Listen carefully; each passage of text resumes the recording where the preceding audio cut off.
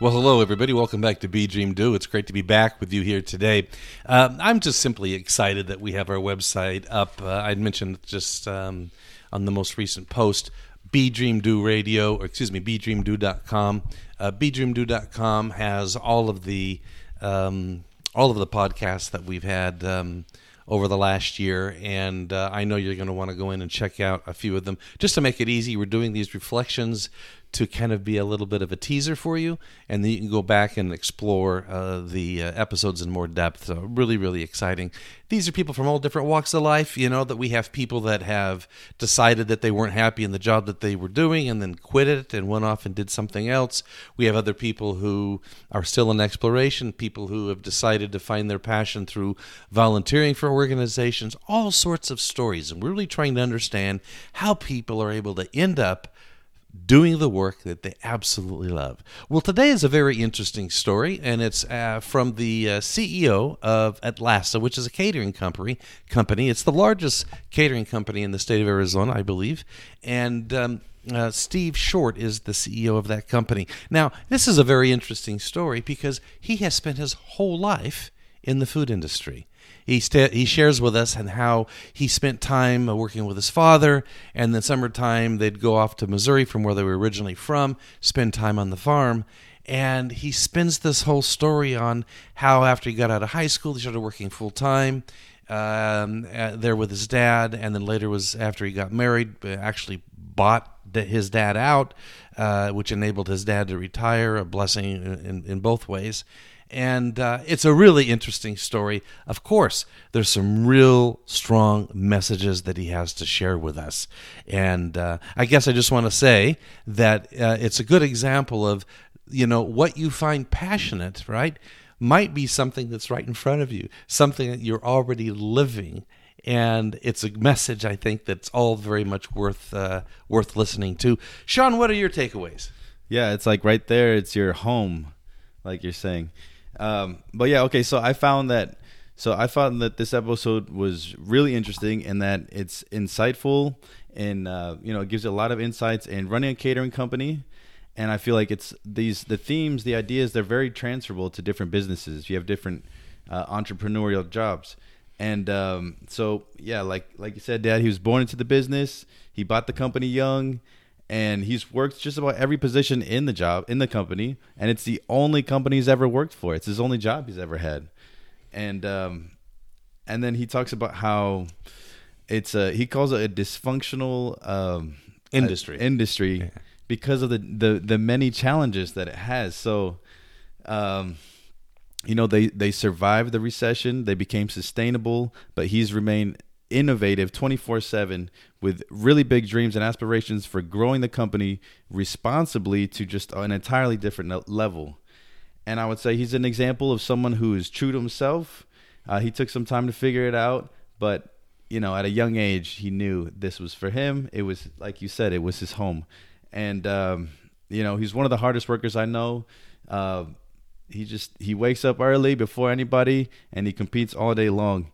And then when we asked about dreaming, he was like, he didn't know what to make of it, but then he realized that he actually daydreams all day long, but that the difference is that he turns those dreams into objectives and goals that he can use to be competitive all day long for his company. And it was interesting because that's when you talk about competing not against other people but competing against himself, because you can control that. You can control the level of service and the customer experience more than you just selling some commodity.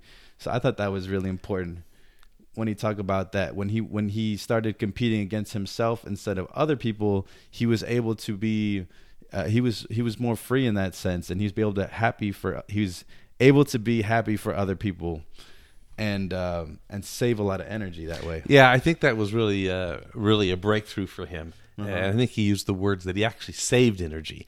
I really love the story where he said that he would drive his car when he first got into the business in the early days. He'd drive his car in front of the competition and then just stare at the competition.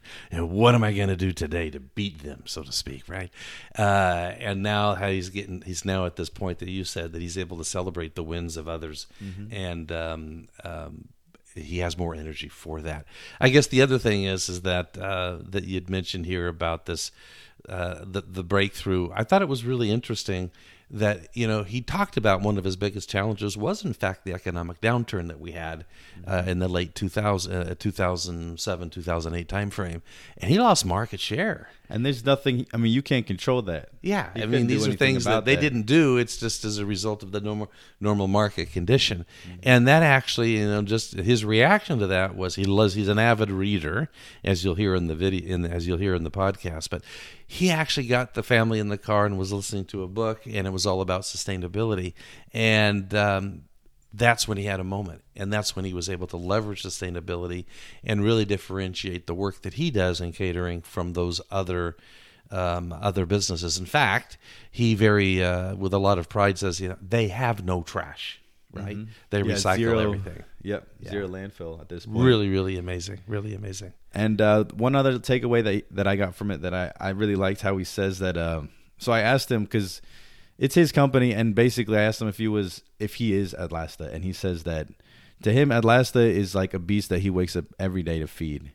and I thought that was powerful because it separates him from his company, and he knows the benefits that he gets from it, but also so it's like it's bigger than him. And then you realize about how many people it also helps, the lives of his employees, and also because he's gone sustainable, all the he's creating a product that's easier for him to sell, that he believes in, and then he really truly believes that he benefits the customers 100% by not only catering to what they want in their visions, but also in offering a superior product.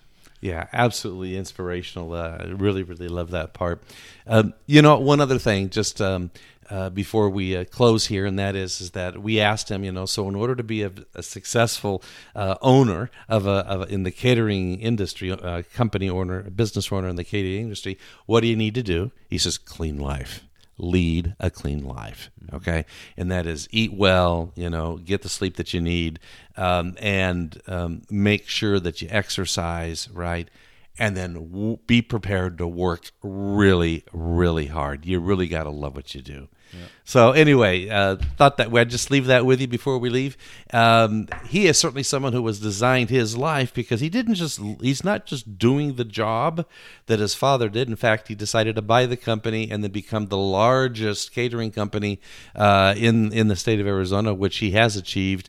He has a 25-year plan in sustainability. He's 10 years into it. Look for great things to come from Atlasta Catering Company. And remember, ladies and gentlemen, do what you love and love what you do. Thank you very much.